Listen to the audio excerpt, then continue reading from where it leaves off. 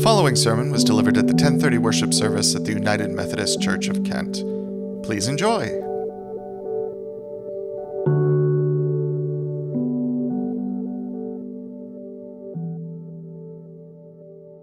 The sermon this morning is the third in a sermon series entitled Old Words, New Life, Transformative Teachings from the Old Testament. Let's be for a moment in a spirit of prayer. May the words of my mouth and the meditations of our hearts be acceptable in your sight, O Lord, our strength and our Redeemer. Amen. One of the most common aspects of human behavior is that people desire to have everything comprehensible and controlled. We want to understand what is happening around us, and we want to have a good grip on it. And yet, a common human experience is that everything is not so clear or so firmly in our grasp. Paul refers to this reality in that passage we heard from 1 Corinthians 13. In the familiar King James translation, verse 12 is rendered, "We see through a glass darkly." More contemporary versions, such as the New Revised Standard Version or the New International Version, say, "Now we see only a reflection as in a mirror." That is the more precise translation of the original Greek language. It's talking about the image you see in a mirror. But to get the meaning of this, you have to understand that in ancient times, mirrors were not like the mirror you look in each morning. Mirrors were made out of metal, generally polished bronze, and of course, if you look at your reflection in polished metal, what you see is somewhat distorted, unclear, fuzzy.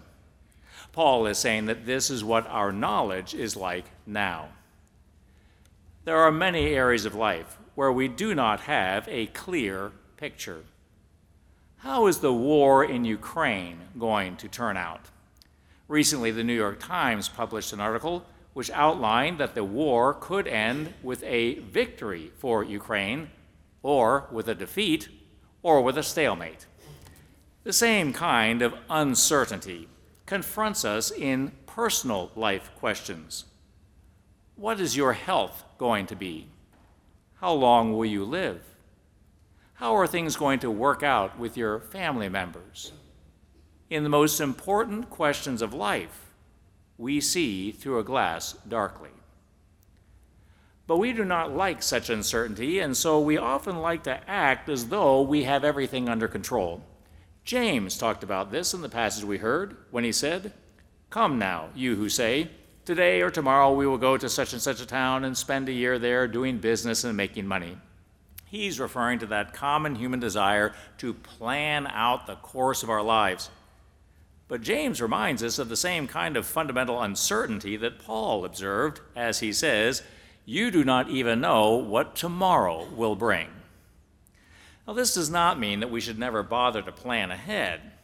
Jesus talked about the importance of planning ahead, for example, in his parable of the tower builder, to which I referred in a sermon several weeks ago, which is about someone who was desiring to build a tower and how important it would be that the person would plan out exactly what was required in order to carry out the project in order that it could be successfully completed. We plan in the church all the time. The parking lot project, for example, is happening only because we have been carefully planning for it for months. What James critiques is the illusion that somehow we can have everything in life under control. It is God who has everything under control. We need to entrust ourselves finally, not to our own plans, but to God. As he said, "Instead you ought to say, 'If the Lord wills, we will live and will do this or that.'" I am someone who loves to have everything planned out. I have the worship plan and the sermon themes planned out for the rest of the year. When I go on a trip, I want to line out exactly where we are going, what we are doing, where we are staying, even sometimes where we are eating. But sometimes things work out a bit differently. Recently, my family traveled to Peru, where one of Mavis's brothers and his family live, and as usual, I had the whole itinerary planned out. But sometimes some of the best things in life will happen that are not in the plan. In Peru one afternoon, in the small town of Ollantaytambo, we ended up unexpectedly with some extra time in the afternoon, and we came upon a path, a trail, that I'd never even heard of when crafting the plan. It was a rough trail up of a sharp grade on rocks, not the usual tourist path, and it led to a dramatic set of ruins high above the town. Mavis and I stopped partway up the climb, but our kids scampered all over the area, and it ended up being one of the most fun and memorable parts of the trip for them. Sometimes it is these serendipitous events which bring special joy to life. In the Old Testament, one of the prominent themes is that people become especially blessed when the course of their lives departs from their own plan and they become a part of something much richer as they connect with God's plan.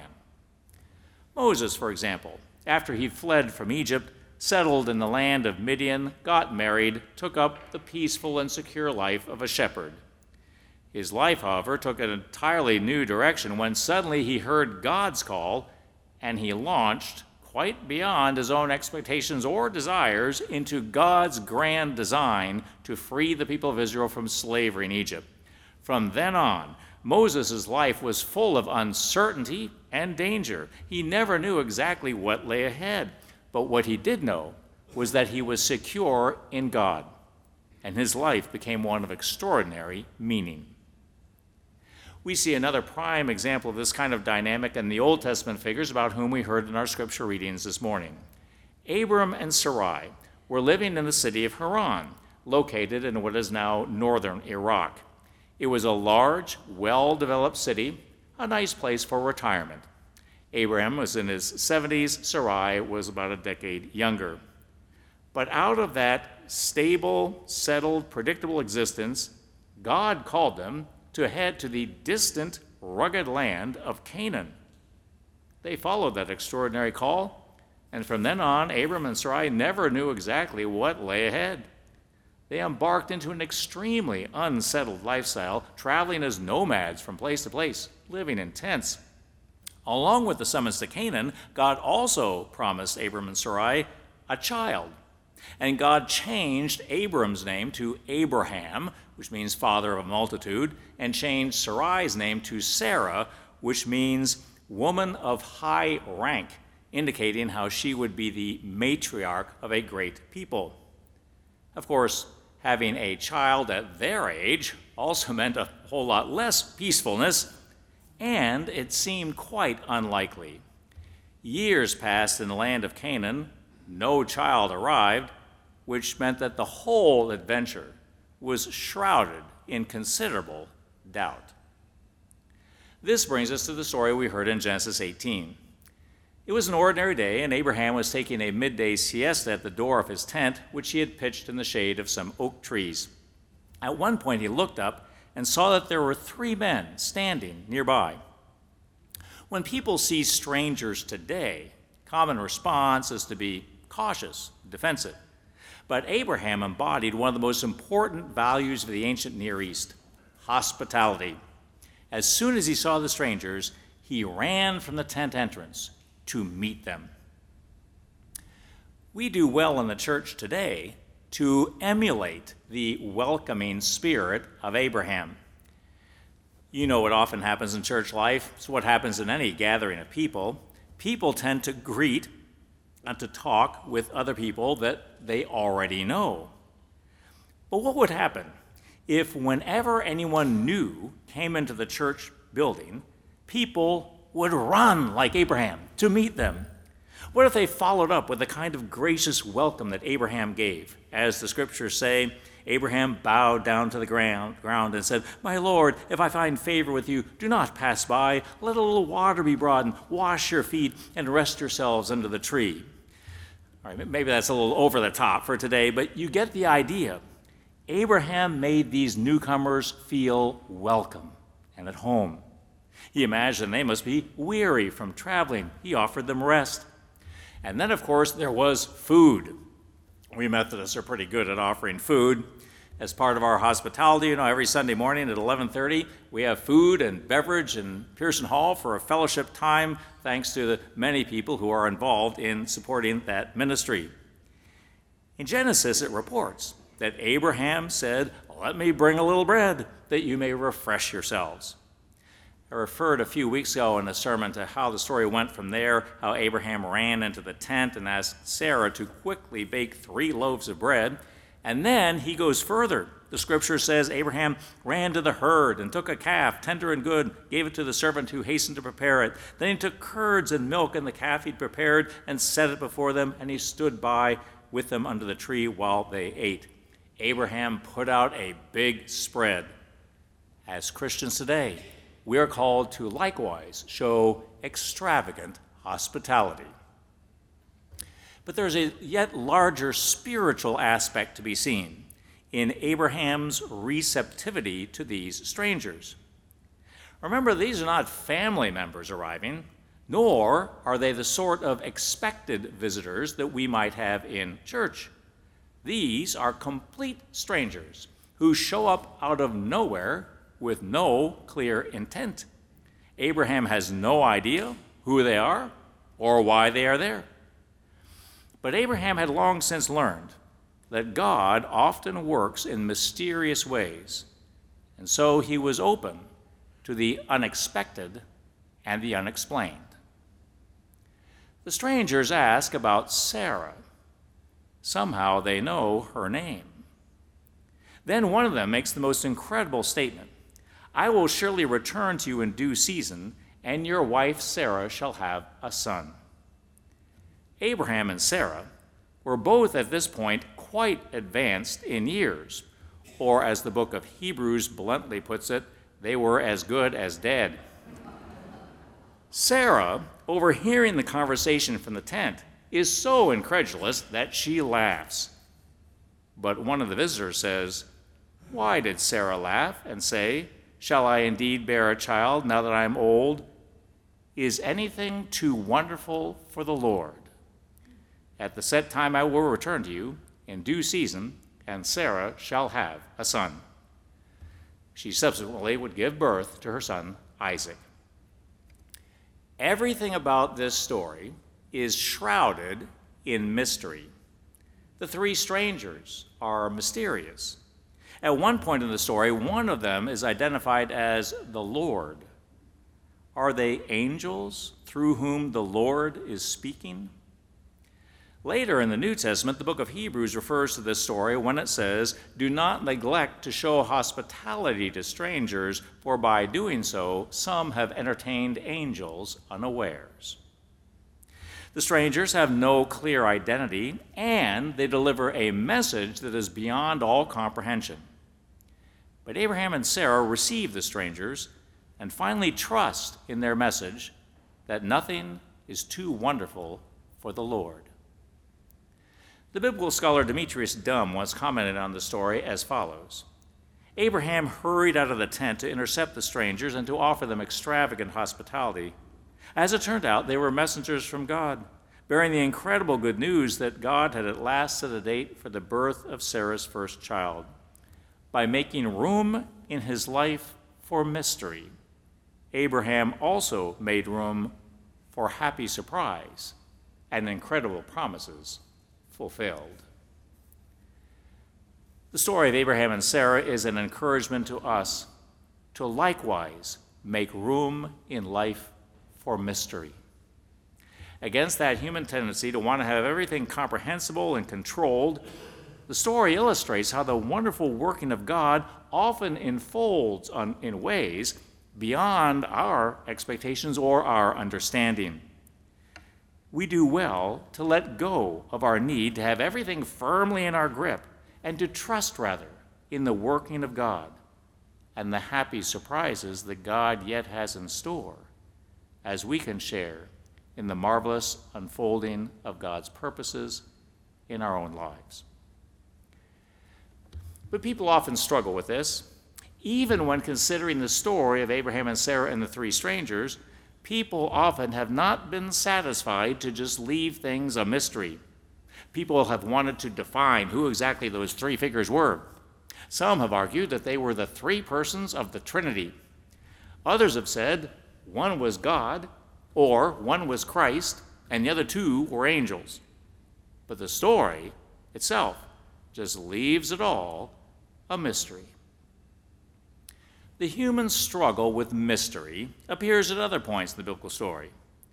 In the days of Moses, as the people escaped from Israel, they headed out into a trackless desert where they were supposed to just trust in God's leading. But they had no idea where they were going, and soon they wanted to go back to Egypt, where even though they'd be in slavery, everything would be clear, understandable, and controlled. But God led them further, providing them with manna to eat so that they would learn to simply trust in God even when they did not understand. Finally, they arrived at Mount Sinai, where they were supposed to wait at the base of the mountain while Moses went up to receive the Ten Commandments.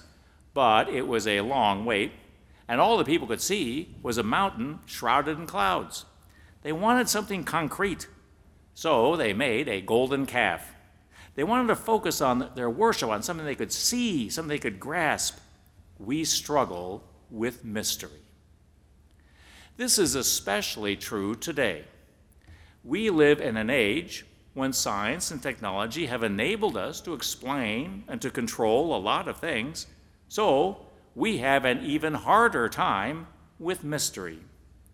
A prime example of this can be seen in an issue that's in the headlines every day these days around the subject of abortion. From a biblical perspective, when you consider the spiritual status of a child developing in the womb, the Bible leaves a lot shrouded in mystery. One passage in Exodus says that if people who are fighting cause a woman to have a miscarriage, things were rough in those days, the forced miscarriage was not to be considered a murder case because the status of a fetus in the womb was different than the status of a child fully born. On the other hand, a couple of scriptures speak of God knowing people as they develop in the womb or even before they are in the womb. What does this mean for real-life questions today? If a woman has a miscarriage, should there be a funeral? If God knows each child in the womb, what about children who have severe fetal anomalies, who are not equipped for life in this world? What is God's plan in such a case? Are there cases where abortion is the right course? Many state legislators these days simply want to establish sharp definitions and have everything clear and completely controlled by state law. But as I will point out in an upcoming book, real-life situations can get very complex. This is a realm where we do well to make room for mystery, recognizing that we do not understand all the ways of God. Like Abraham and Sarah, we may need to be receptive to how God is working and how God is leading in each particular situation. Ultimately, the challenge to make room for mystery gets to the heart of faith itself. If we only believe and trust in what we can see and define and control, we will never believe in God. But most of the universe, including the subatomic world on Earth, consists of what we cannot see, what we struggle to define, and what we cannot fully control. And that is just the material universe. Spiritual realities, including the nature of eternity, are yet further beyond our grasp. It is faith, finally, that enables us to live well in such a world, because faith inspires us to make room for mystery. When confronting the uncertainties of life, we can trust that God is in charge and God is working, even where we cannot fully understand. when we are needing to make tough decisions, we can acknowledge that some decisions are just not clear-cut. And so, rather than grasping after simplistic rules, we can focus ourselves, like Abraham and Sarah, on being open to God, so that we may be attuned to God's deeper guidance. We can live with ambiguity, realizing with Paul that in many situations in life we see through a glass darkly. But like Abraham and Sarah, within all of life's mysteries, we can find a deep confidence and a real joy as we live in faith. For we know then that we are a part of an extraordinary and a bright future as we entrust our whole selves to God. Let us pray. O Lord, in many ways in life, we see through a glass darkly, but help us, O Lord, to lift our vision to you, because it is in looking to you that the eyes of our hearts can be opened, that we can begin to trust in you, looking to your guidance, your vision, your strength, in ways beyond what we can fully understand. We can be receptive to how you are here to work in life today, how you are here to guide us, just as you guided Abraham and Sarah, how you can open paths in life beyond what we can see. Lord, move us as we would live today in faith, knowing beyond all vision that we are secure in your hands, that you are here to lead us in life. You are here to work through our lives. We can find our sure confidence and our everlasting hope in you. We thank you, Lord, that indeed you are guiding us just as you guided Abraham and Sarah, and that we can find not only the strength of your presence, but you draw us into connection with others, that we are not journeying alone in this world, but there are companions. And we thank you for all those persons in the life of the church in which we can share together as you draw us into this family of faith. Lord, inspire us as we grow together, as we reach out together. We do reach out and concern to persons in times of particular need, and pray particularly this morning for Morgan Kloss and for Jessica Bennett, praying for your ongoing healing power. We thank you for the broader family of our wider church congregations. We lift up especially this morning our fellow United Methodists at the Atwater United Methodist Church. Lord, as we look into a world today so full of trouble and so full of wrong, inspire us to see how you are yet at work, how we can indeed find our calling today in you.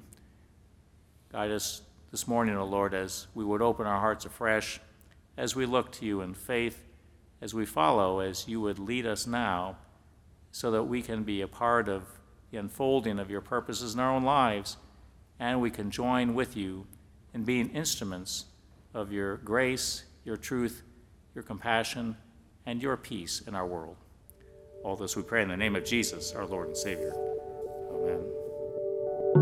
Thank you for listening to this edition of the United Methodist Church of Kent Sermon Podcast.